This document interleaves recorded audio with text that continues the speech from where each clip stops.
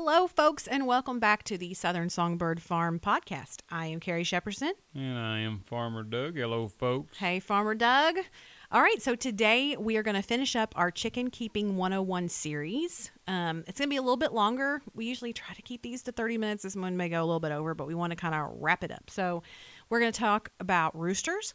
We're going to talk about broody hens, and we're going to talk about kind of like end of life / what to do if you got a sick chicken, because I think that's an important part of chicken keeping. So we're going to touch on all those things, and we won't go into depth on every single one, but we'll definitely give you some good resources to check out for that.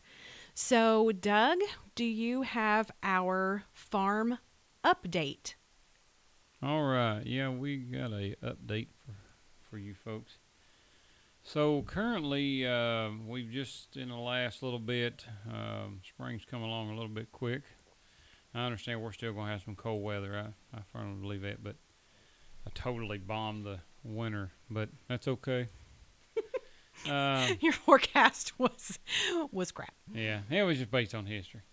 But anyway, update on the farm right now. We currently got all of our commercial pasture egg layers. We've got them out on the spring grass now, and they're doing well, enjoying the new grass and all that stuff. We kind of had them secluded to a certain area during the winter time, just because they're so destructive. And so we've got them out on pasture. We're starting a rotation with them. They'll be moved every 3 to 5 days based on the weather and based on the grass structure and all that stuff. Because if you let them stand there too long, they'll make holes and all that stuff. And I'm not saying that's going to destruct it, but anything, you put enough pressure on anything and it kind of becomes destructive. And the other thing is our layered ducks, which we pretty much pasture them all winter long, but now we've got the new ones. They're 15 weeks, Carrie? 14, 15 weeks? Yeah, that's about right. And if you all follow us on Instagram, or if you don't, hop over to Instagram. We are Southern Songbird Farm on Instagram, and we have I got them from them from day old out of the box up until we put them on pasture. So you can check us out there, and you can see how we kind of raised them from the brooder to out on the grass. So now, Doug, we have done what with them? Well, we've moved them. We've had them outside, which you'll see that on Instagram. So we're up to the point now to where they're I think about 15 weeks or so. And so now they're going away from the chick starter grower to regular non-GMO pelleted feed like the rest of them. And today they got introduced to the other flock. So we've got them all in there together now, and they're all having little attitudes. And the goose is having an attitude, but everybody's out on pasture. Leonard's a little confused. He's very daddy-like with the ducks, but he keeps trying to separate these two groups because he thinks like these are one and these are the other, and he's trying to herd everybody. But I think after a couple of days, he's not been aggressive with them. He's not tried to attack anybody, so we're just going to watch them closely, and they'll sort it out in a day or two. Yeah. But other than that, I don't know of any updates. Yeah, I think those are our big ones. That's the big updates. We're coming along with the garden boxes. Yep, we've got our garden boxes up, our raised beds. We've got a new YouTube video out on that if you want to check that out. And I've got tomatoes, eggplants, and peppers are all in my greenhouse. There's a few other things I want to start. I've got some peas in. I've got lettuce going. And we've got carrots and onions. I need to go ahead and put my beets in. So we've got a lot going on. So follow us along, and we'll share our journey. So we're going to come to the facts and myth portion of the show. I want to shout out to my dear friend Sarah. This is her favorite part, and so this goes out to you, Sarah. We've got some good chicken facts for you today. Are you ready, Doug, for the chicken facts? Sure, I'm always I know this is your favorite part. Enamored by all these weird facts. Okay, so chickens can remember over 100 different faces of people or animals. I think it's false. I don't think that's false at all. I think they know you and they know me. They can't remember the last place they stood. That's not true. You're too dramatic. All right. Moving on. A mother hen, which we're going to talk about today, so this is a good fact for today, she will turn her eggs about 50 times per day. So, That's impressive. Yeah, and she knows exactly how she turned them Yeah. before, and she knows exactly what temperature and humidity to keep them, and it's pretty amazing.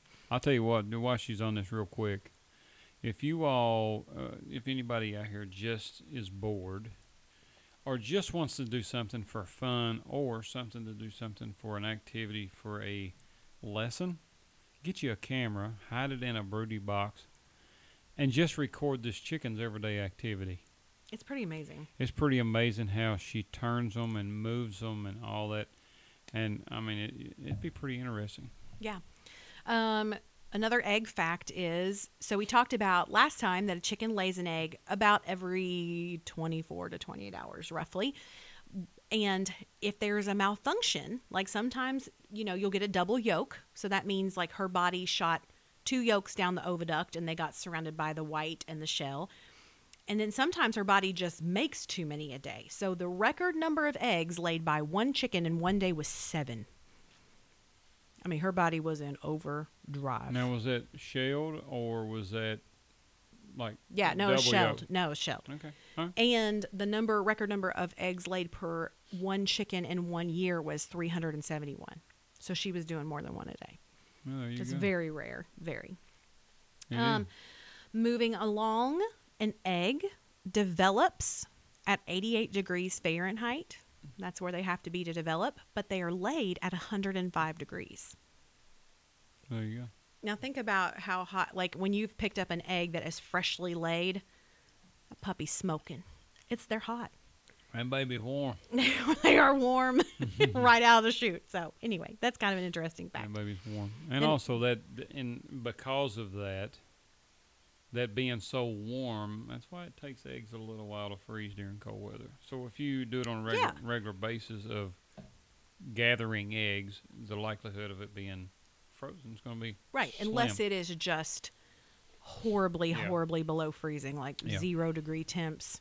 If you're collecting pretty frequently, they won't freeze. Yeah. And then the last fact that's kind of baby egg oriented, and this is so cool. I love science.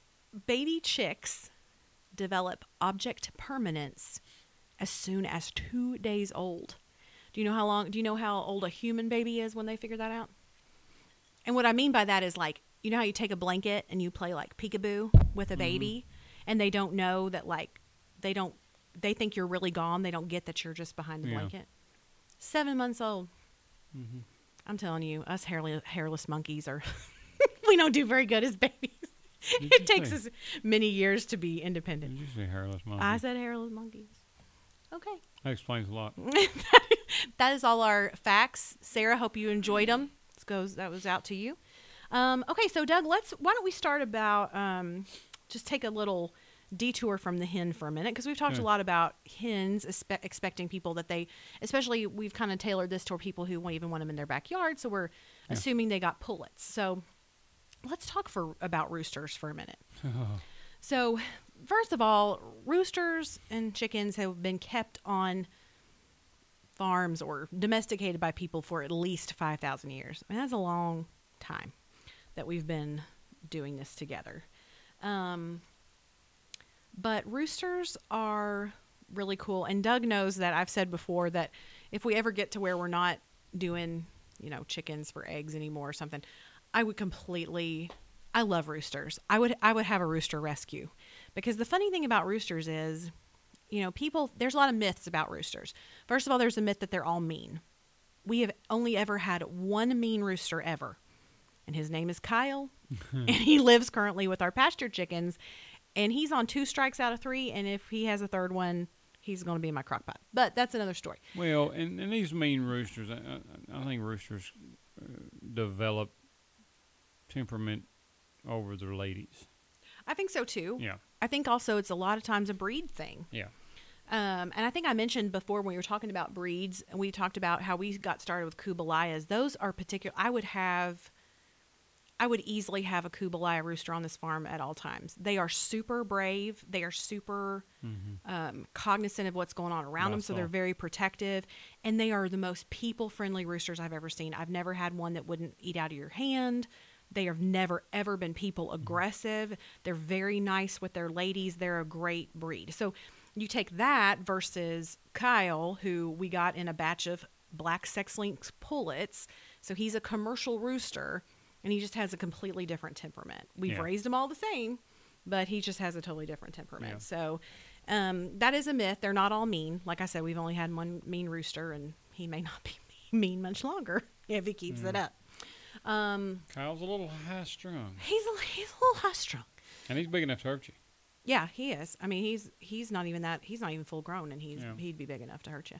Ask my right calf. Anyway, so that's one myth about them. The other myth is that, of course, you have to have a rooster have eggs. We've already busted that myth in our prior show. And then the other thing about roosters is that they just crow in the morning.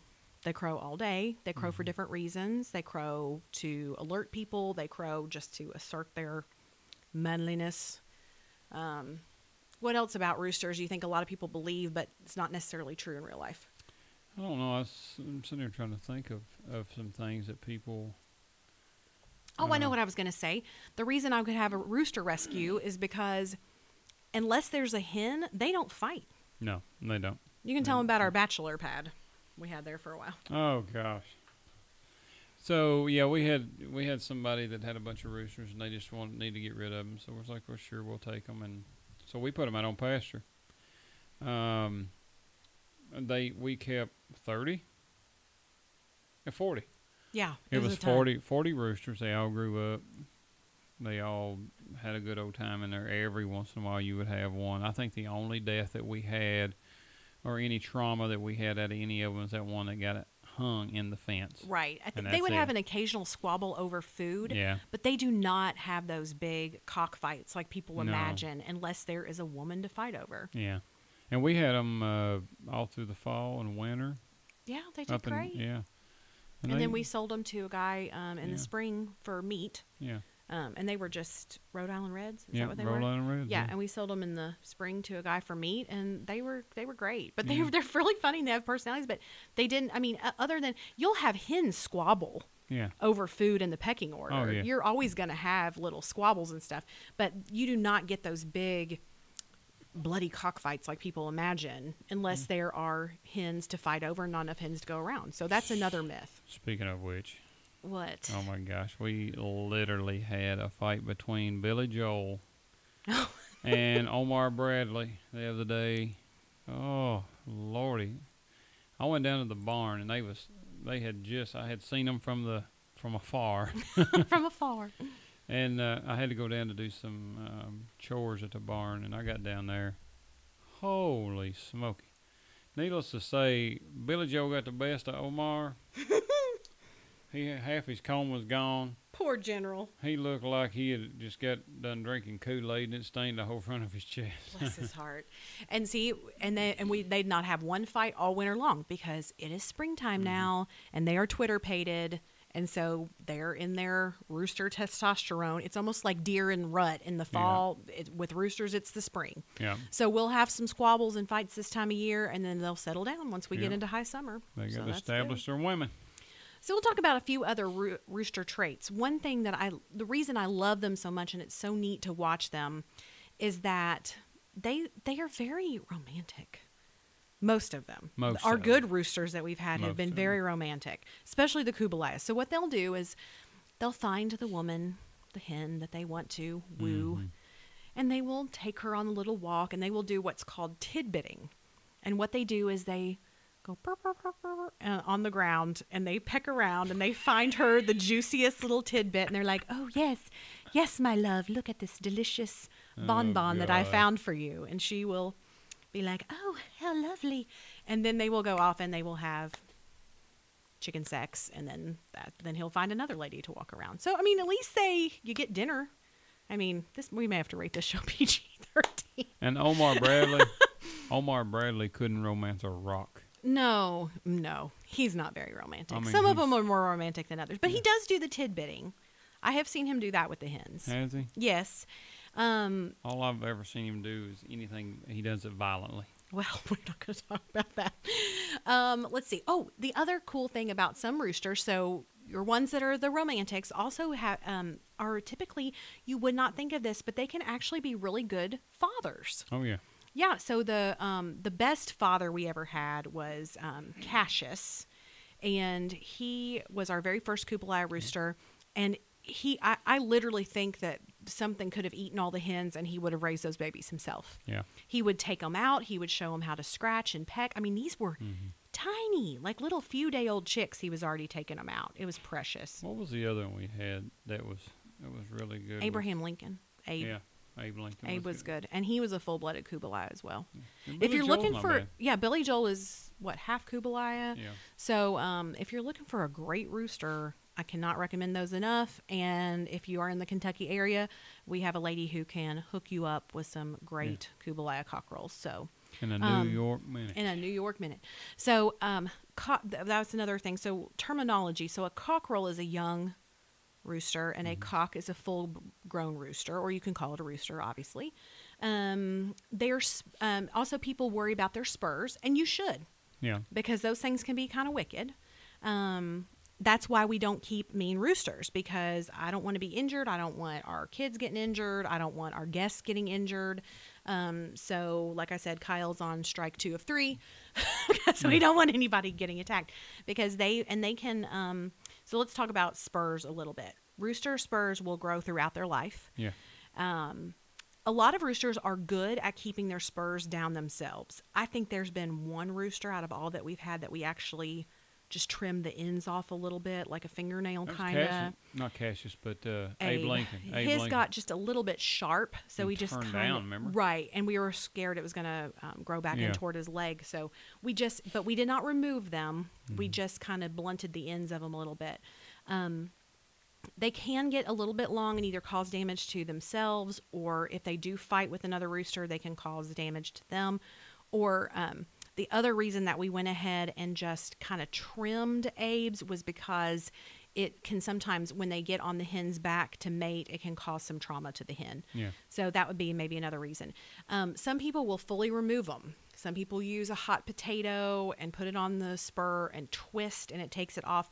I just cannot. I'm not going to judge anybody that does that by any means, because you need to do what works for your farm and for your backyard and whatever's good for you. But I can't bring myself to do that. So unless they're just really becoming dangerous to themselves, or they're just butchering the hens on accident, I will not do that. Yeah.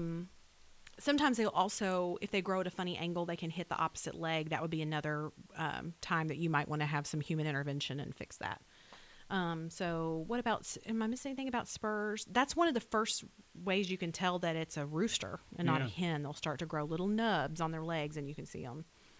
Yeah, I can't really think of anything else right now as far as spurs go. So the spurs are one of their main secondary sex characteristics that tells you they're male. And Doug, what's some of the other ways you can tell that a rooster is a rooster and not a hen? Well, you got the comb.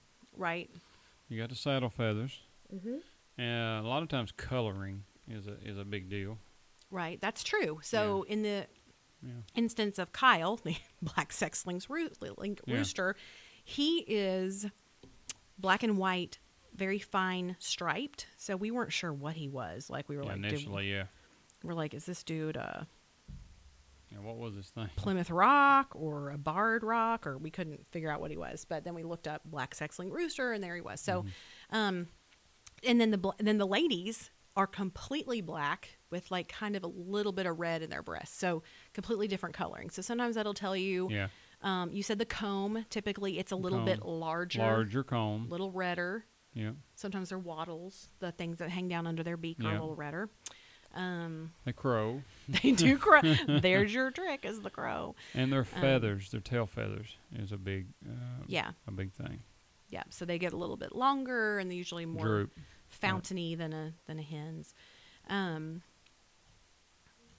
They are also, I was checking my notes here. So that leads me to another point about roosters. So it's just kind of nature's way to keep the male ratio down. So usually what you want to do is have one rooster per about every 8 hens. So if you've got 16 hens, you technically can have 2 roosters. If that ratio gets messed up, that's when you're going to have more fights. The hens just get raped too much, to be honest. To their back feathers are gone. Yeah, it can be very damaging to your hens. So you don't want to overload the roosters. But if you're trying to figure out, oh no, if you got straight run chicks and you're like, oh God, 4 of the 8 are roosters, you're definitely going to have to get rid of some. Yeah, you need to be. And on the flip side of that, if you have one rooster and let's say 20 hens, you're going to be okay there. But just keep in mind, if you want a hen to set, that most of those are not going to be fertile. So right, that's true too. That's another thing you got to think about, because he can only literally take care of about 7 or 8 hens effectively, right, in order to keep the ratio for fertility. Now you might get lucky, and every one of those 20 hens may have been fertilized, but you don't want to spread it too thin, especially if you're trying to breed or whatever. So if all 20 hens are fertile eggs, you'll see him laying out back. Oh my God. Okay. So what else? Oh, so it's kind of cool if you end up with your backyard flock and you have all ladies.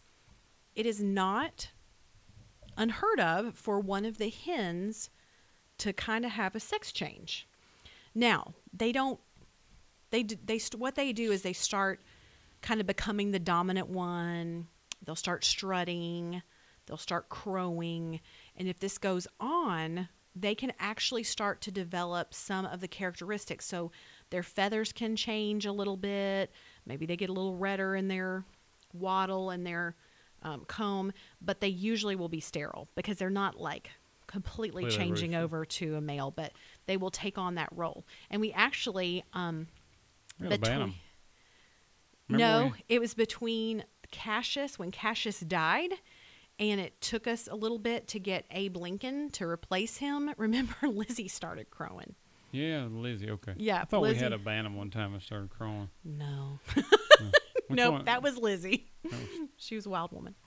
So she was going to fill that role for the flock. I mean, they were used to having a rooster, and Lizzie was like, well, it's on me now. And so she would literally crow. It was very interesting. That may have been what happened to her. Maybe that rooster came along and said, no, I'm in charge, Buster.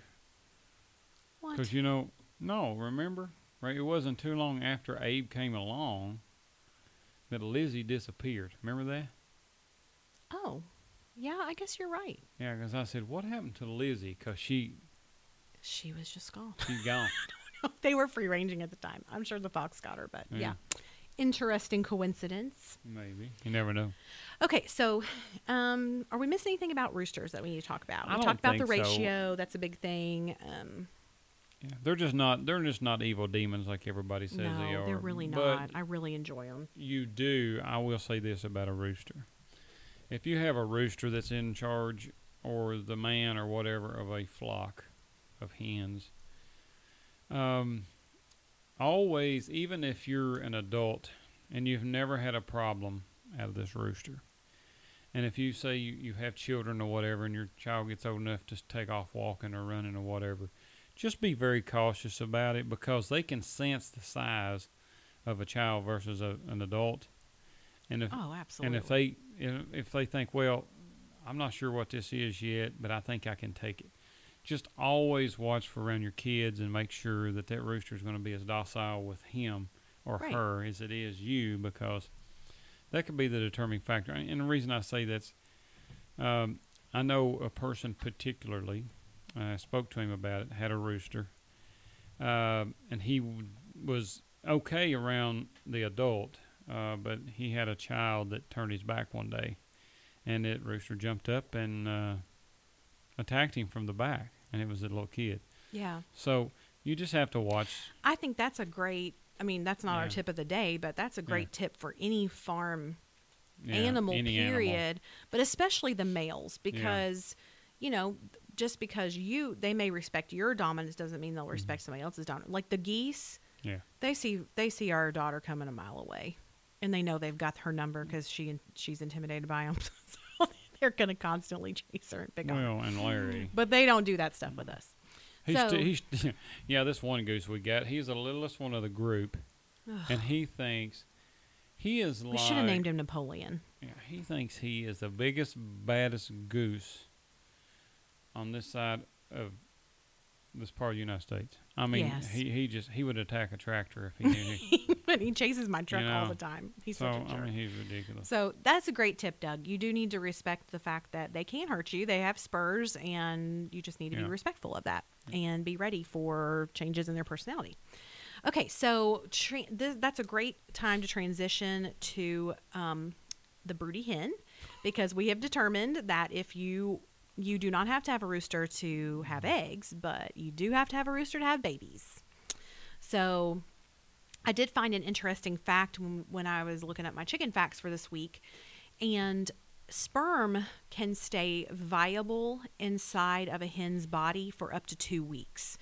So I also read, and I don't know, I didn't read a scientific report, this was just some facts, but I also read that if a hen, say you have several roosters down there, and say that hen had mated with, so Billy Joel is clearly more dominant than General Omar Bradley. Well, let's say that hen had mated with both of them, and she doesn't want to have General Bradley's baby.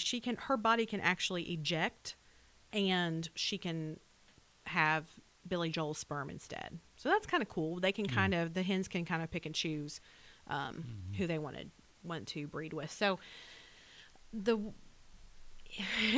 people always are worried that if they get farm fresh eggs that they might get a baby chick or something in their eggs, my parents being one of them. So what you have to remember is we talked about it earlier in the facts that they lay that egg at 105 degrees and they have to incubate at 88 degrees for 21 days.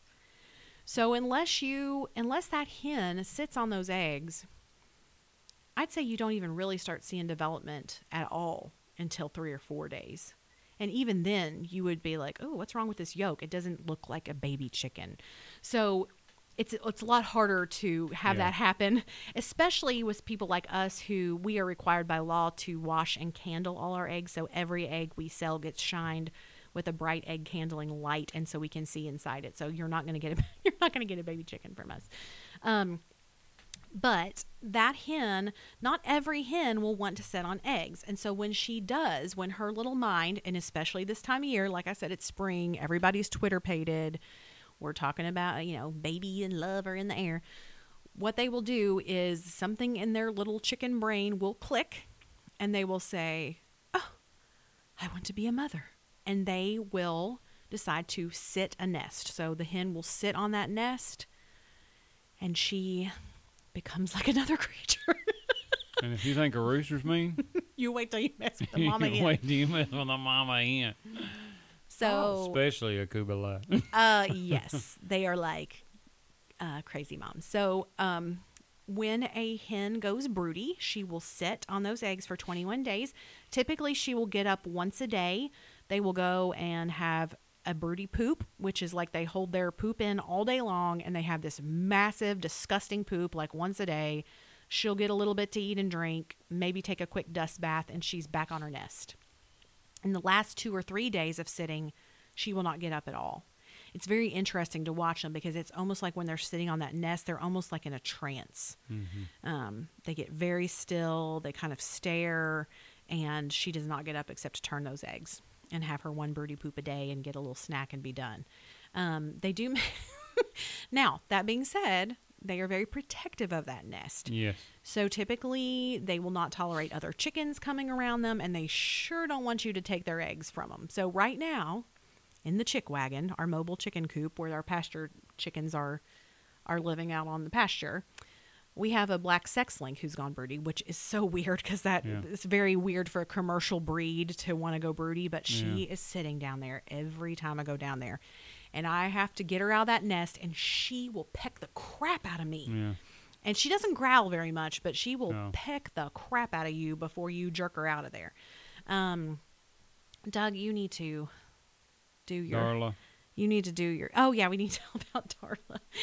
So when we first started doing the Kubalayas, my friend who got us into them... Let me just make a point right now, real quick.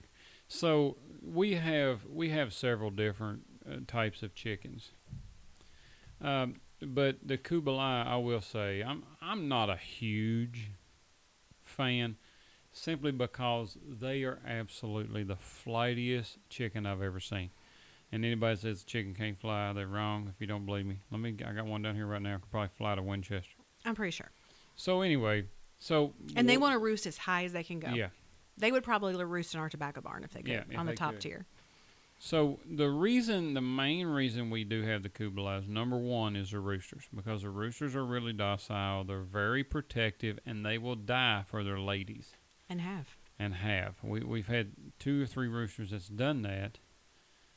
So, the other reason why is because let's just say I want to, now you're going to have mixed breeds through these, but these are the mutt chickens that you see around the free ranging and that kind of thing. But like if I want a hen to set and it's a Kubalai, I'm going to put the particular eggs that I want under the Kubalai, because I promise you, she will fight to the death. And I'm gonna tell you how seeded these Kubalais are. We had one named Mizzy. Was it Mizzy? No. What? No. Nellie? No. Millie. We had a Kubalai. This was back when we used to name our chickens. Yeah. We've got way too many to name now. Well, we didn't name them all, but we named specific ones. So anyway, we had one named Millie, and she literally sat on a clutch of eggs while 3 other chickens literally pecked her entire comb off.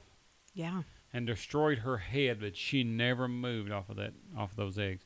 So, if you want a good mother, if you want to brood some babies or brood some eggs and babies and all that, then you know what, Kubalai hen is going to be the way to go. But you have to have, depending on what you want, like us, the mixed breed free range and that kind of thing, we look at the egg size, and if we want the bigger breed of chickens, we'll get the bigger egg and we'll move hers out and put them in, and she don't know any different. So right. So other breeds that you might want if you want good moms and broodiness are, let me think.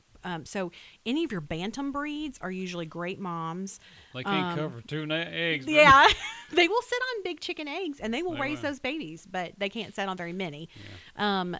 Polish are great moms usually. Am I saying that right? Cochins. See, these are all kind of smaller breeds. And the bigger breeds, I think I have read that the Jersey Giants are good for that. What else? Am I missing a couple of good broody hens? I'm trying to think. There's one of the bigger breeds. What? It's right on the tip of my tongue, but I can't think of it. So the one thing is we will... the Sussex are good for that, and Orpingtons are good for that also. Orpington, that's the one. That's the one we couldn't think of. So, if that was, I guess that also, I'm trying to think of things that people would ask. So, once that chicken doesn't have to sit on all her own eggs. So that's another good thing. Now, you will have occasionally a mother hen that will go off, and she'll hide a nest somewhere. Oh. So we've got a big tobacco barn. It's where we store our hay. So every once in a while, we'll find a secret nest that somebody has run off to lay, and we'll sit on it. Millie, the chicken in question, who was the good mom, we also thought she had gotten taken by a fox or something. We couldn't find her. We were like, where is she? Doug finally found her under our shed, and she was sitting on how many eggs? 22. 22. For 22 days.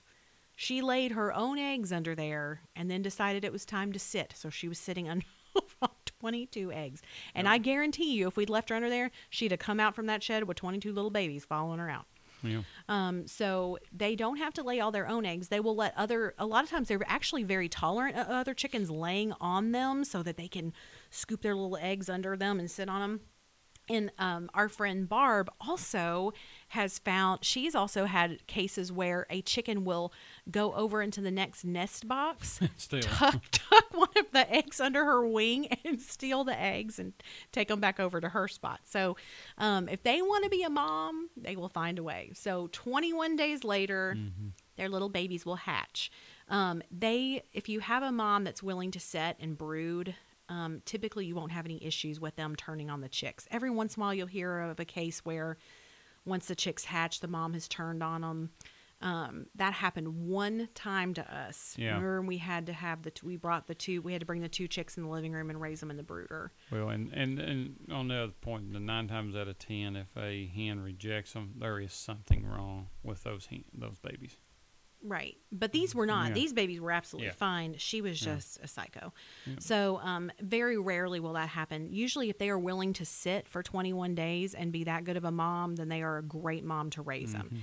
And I highly recommend, if you ever get the opportunity to do it, it is so fun to watch a mother hen with her chicks. Oh, yeah. I was just, actually just looked up this picture today for another reason on Twitter, but I have a funny picture of Millie, and she looks like a hovercraft with like a million little legs under her because it got cold and all her babies ran under her, and all you see is like a million legs under her body. It was really cute. Yeah.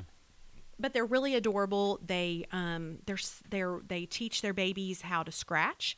They teach them how to find food. They teach them how to go to bed.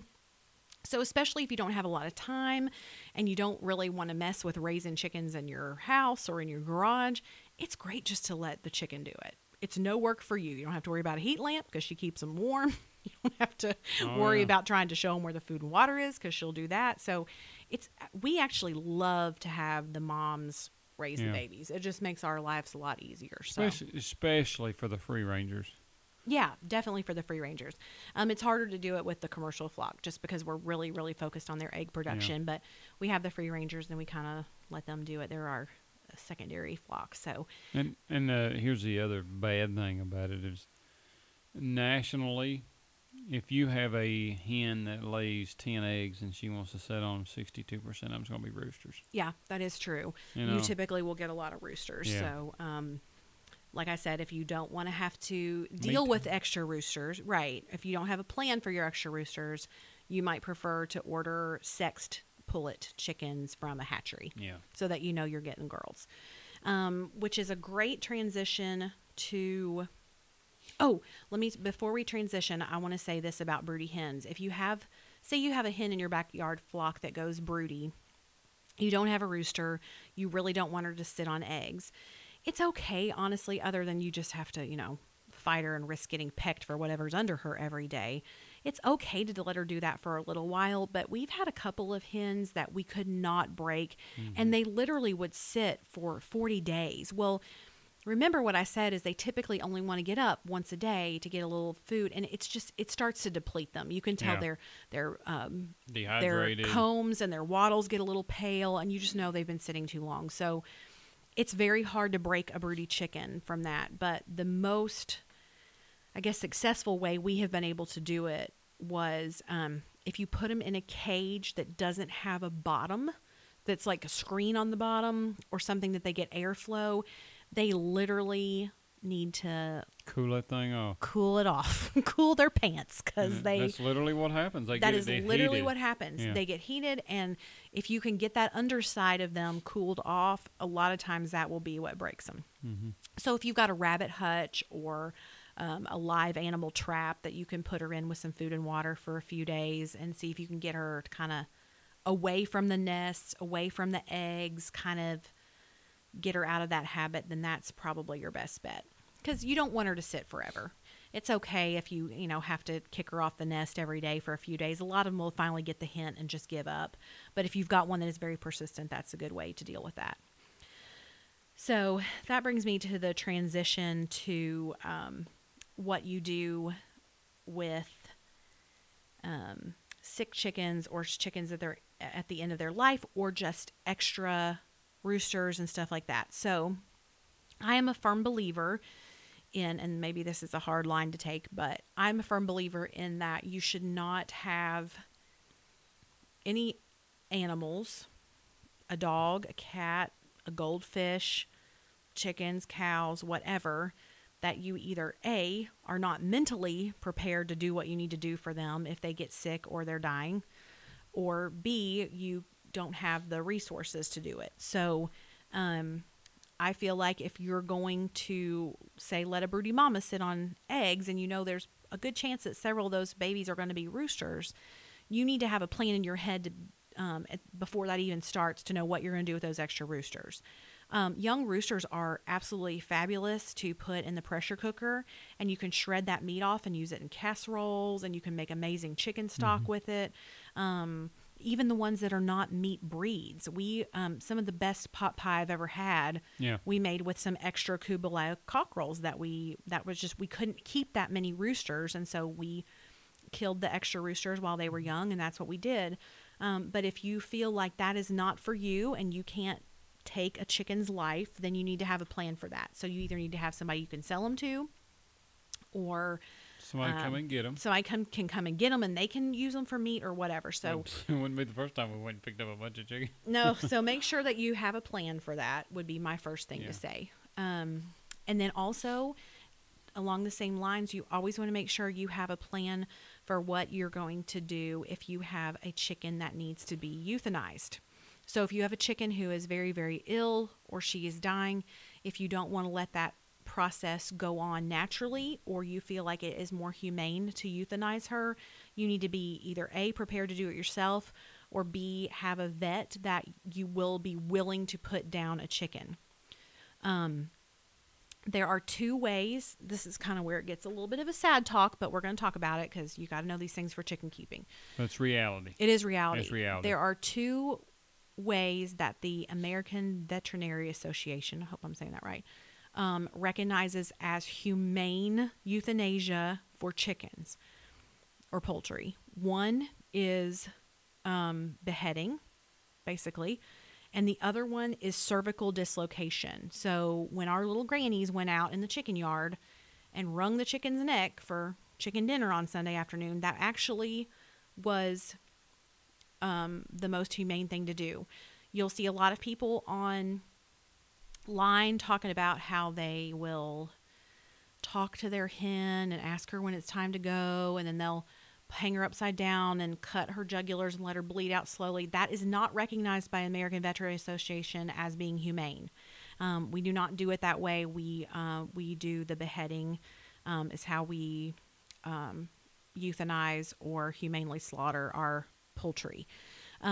If you want, there is an excellent article about that by a vet that is on the Chicken Chick's website. So if you want to go to the Chicken Chick, I think it's thechickenchick.com, and look up euthanasia. She has got an amazing article about it. It cites all the information from the American Veterinary Association, and it also has a very detailed basically instructions for how to do cervical dislocation if you have a hen that needs to be euthanized. You basically just take their head and you bend it, and that's done. Which sounds terrible, but it is reality, and you want to make, and you would not want that for yourself to suffer, and so I don't want that for my animals either. So I want to know the most humane way to do that.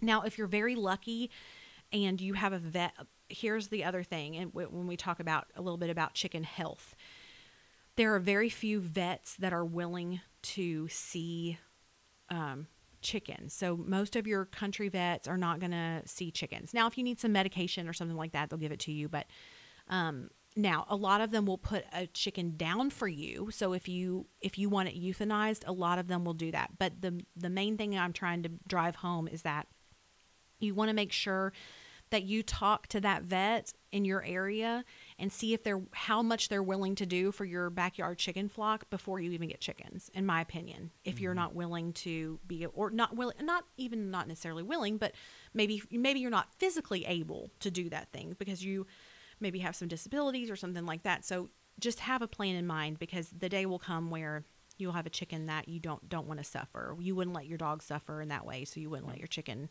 especially if they're your pets and you love them. So there is a fabulous, so I've already mentioned the Chicken Chick. She has some great articles about euthanasia, about vets, and about health for your chickens. And then there's some great books as well. So one of the books that I love that I've got right here with me is called The Chicken Health Handbook, A Complete Guide to Maximizing Flock Health and Dealing with Disease. It's by Gail Damerow, who is the author of Story's Guide to Raising Chickens, which is also a great book. But this is absolutely packed with information about everything from treating wounds to laryngotracheitis, to if they get mold in their food and what could happen when you do that, if they get pneumonia, if they get coccidia, what to do if they rip a toenail off. I mean, it's really great and has a lot of really wonderful resources in it.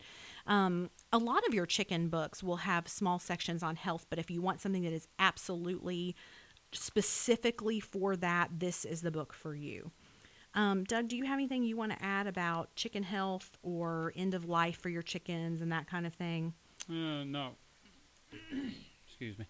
I really can't think of anything. You covered everything pretty well. Just, a chicken is no different from any other farm animal or your pet dog, whatever. You just have to remember their limited years. Compared to us, so you're going to have to deal with that. If you're going to be some kind of owner of some type of farm animal, whether it be backyard or like us commercially, or you're going to have to deal with that. So just keep that in mind, and that, I don't want to discourage nobody, but that mentally, that mental part of you needs to be like, okay, well, that's something I want to deal with, or, and I'm gonna tell you what. So, at a very young age, our children, I made them watch. I don't want to say. Well, I'm just going to say slaughter. So the extra roosters that we had, I made our children watch, because there's a end of age versus taking something for meat. Mm-hmm. It's about the same concept. It's just you don't want either one. Like the end of life, you don't want to suffer. Right. The other one is you're actually producing food for yourself or other. And you also don't want it to suffer. You want to do that as in a humane and respectful way as possible. So at an early age, I made them watch. I think it was very important to them. And it was very important to me because the reality is something has to die in order for you to have food. Right. I mean, we had 3 kids that love chicken nuggets, and they don't come in a Happy Meal box. No. A chicken lost its life for those chicken nuggets, and that was very important to us to impress upon our children. Yeah. And it was a great experience, and of course they were sad. I mean, I never, and Doug, I'm speaking for you on this as well, we never, ever take a life on this farm or hunting that we don't do so respectfully and with so much gratitude and appreciation to that animal for giving itself, we are harvesting it to keep our lives going, and that's it. That's a big thing, and I would never, ever, ever do that lightly or take it lightly. But after the initial, after we take their heads off, then we cleaned them and got them ready for cooking. And at that point, they were a little bit sad, like, oh, that's sad to watch. Well, yeah, I mean, you're taking a life. So that was very important that they understand the gravity of that. But then it was amazing, too, because it kind of almost turned into a science lesson. Like, we got to say, here's the heart and here's the lungs and this is the liver. And the liver cleans the toxins from the body. And, the crop and the kidneys. And they were absolutely fascinated. So it was an amazing learning time, too. Yeah. And I'm not saying that, and that is not for everybody. We are not sitting here on this podcast encouraging you to get backyard chickens and then saying that you need to raise your own meat. No, because I'm going to tell you what, if you're a backyard person and you have to have an area to do this. That's another thing is you have to have a designated area. Right. To do I would not recommend butchering chickens out in your garage in front of your neighbors. Yeah, you go doing this in a subdivision somewhere, you're going to cause a problem here in about a week. Yeah, that might get somebody's attention. So anyway. And it is completely 100% okay to be a vegetarian and eat eggs and have zero desire to take the chicken's life. And that is completely okay.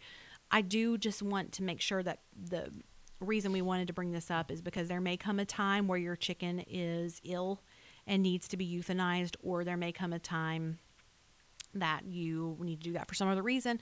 And so I just want to make sure everybody kind of gets a plan in their mind of how they're going to deal with that, or what they're going to do with extra roosters, or what have you.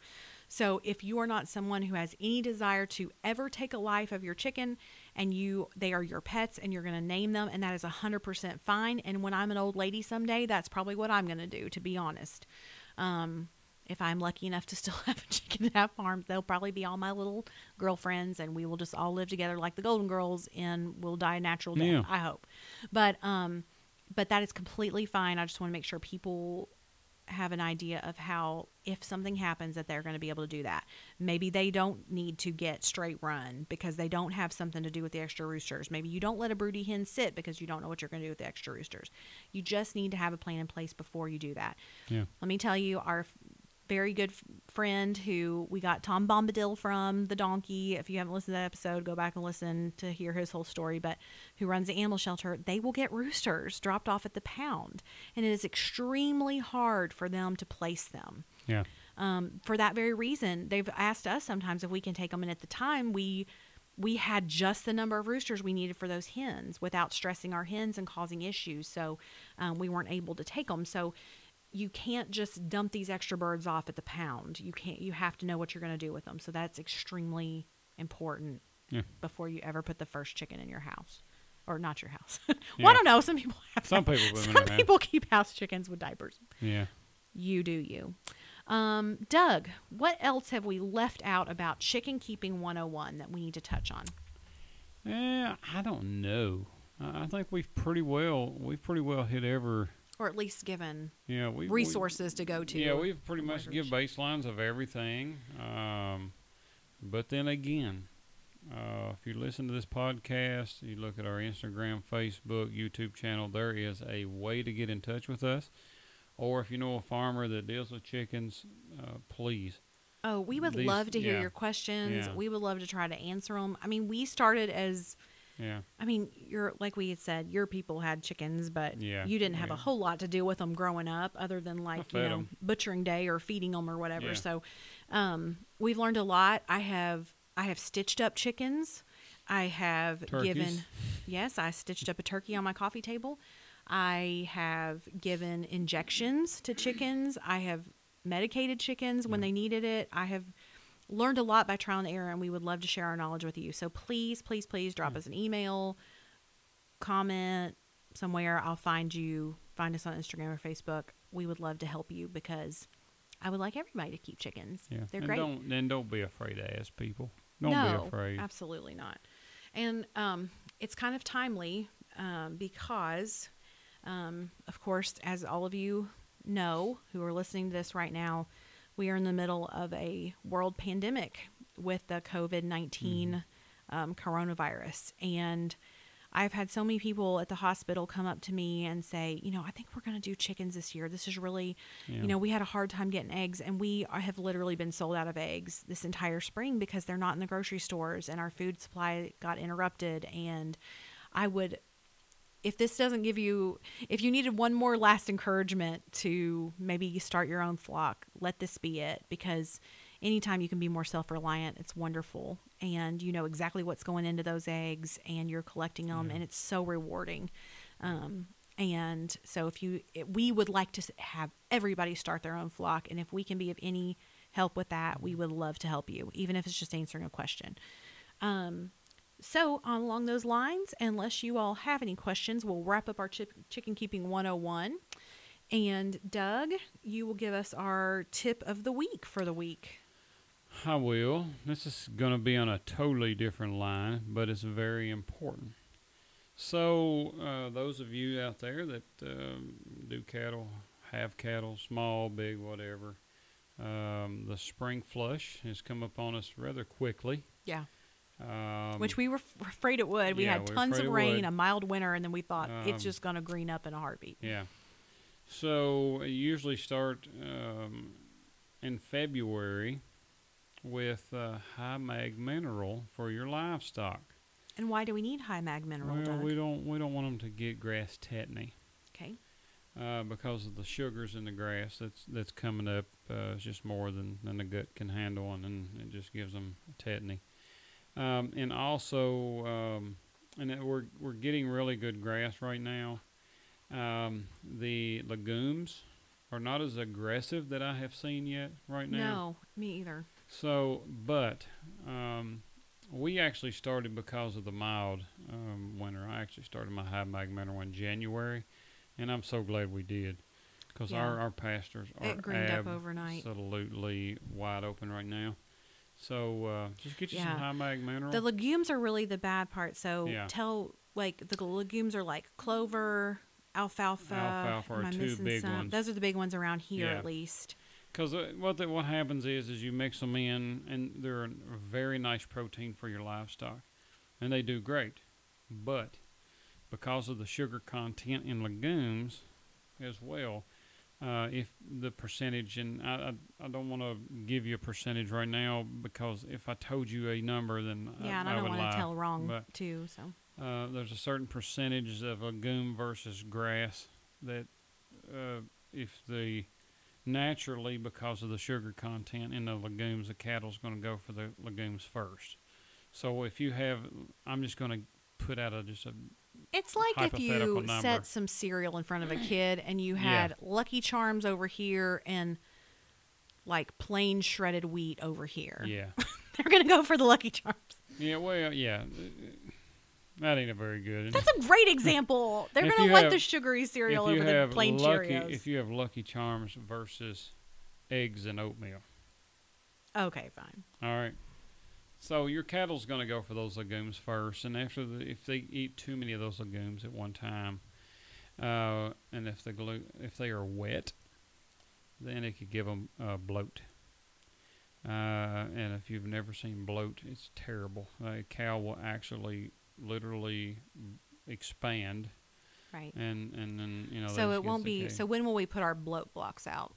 A little bit in a little while. Well, it's hard to tell, because to be honest with you, if I was I would just do it now, and that way it'd get in our system, because if this mild weather keeps up and the temperatures keep up, then we're going to start seeing some legumes come on. Oh yeah, the clover will be crazy. I mean, the clover's beginning to show a little bit with us, but not a great deal. But here we are, we're getting some more rain.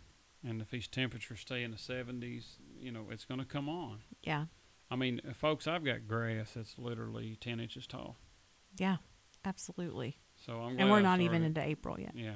So, put your high mag mineral out. Put your high mag mineral out. Put your bloat block out. If you've got a lot of legumes. If you have a donkey with your friends, make sure that it's for all animals and not. Make sure it's equine safe. Yeah, especially... Ours is fine for Tom Bombadil. Especially, I don't personally know this, but I know, because I don't raise sheep, but I know people that have sheep, and people that they have a guard donkey with them or whatever, they have to be very cautious about putting that, was it the feed or the mineral out the sheep eat, because it has that... Rumensin in it. Rumensin in it. Yeah. So anytime you're giving anything extra to your animals, just make sure it's safe for everybody who lives in the field. That's right. Good tip, Doug. All right. Well, we appreciate you listening to us. We know this one went a little bit long, but we wanted to wrap up all the chicken stuff. So we appreciate you. Please follow us on YouTube. Subscribe to our channel. We are Southern Songbird Farm on there, Instagram and Facebook. So we look forward to seeing you. Drop us a line, drop us a comment. You can also go to our website, www.southernsongbird.farm.com, and you can hit the email button and contact us through there too. So until next time, we appreciate you listening. Thanks so much. All right. Good day, folks.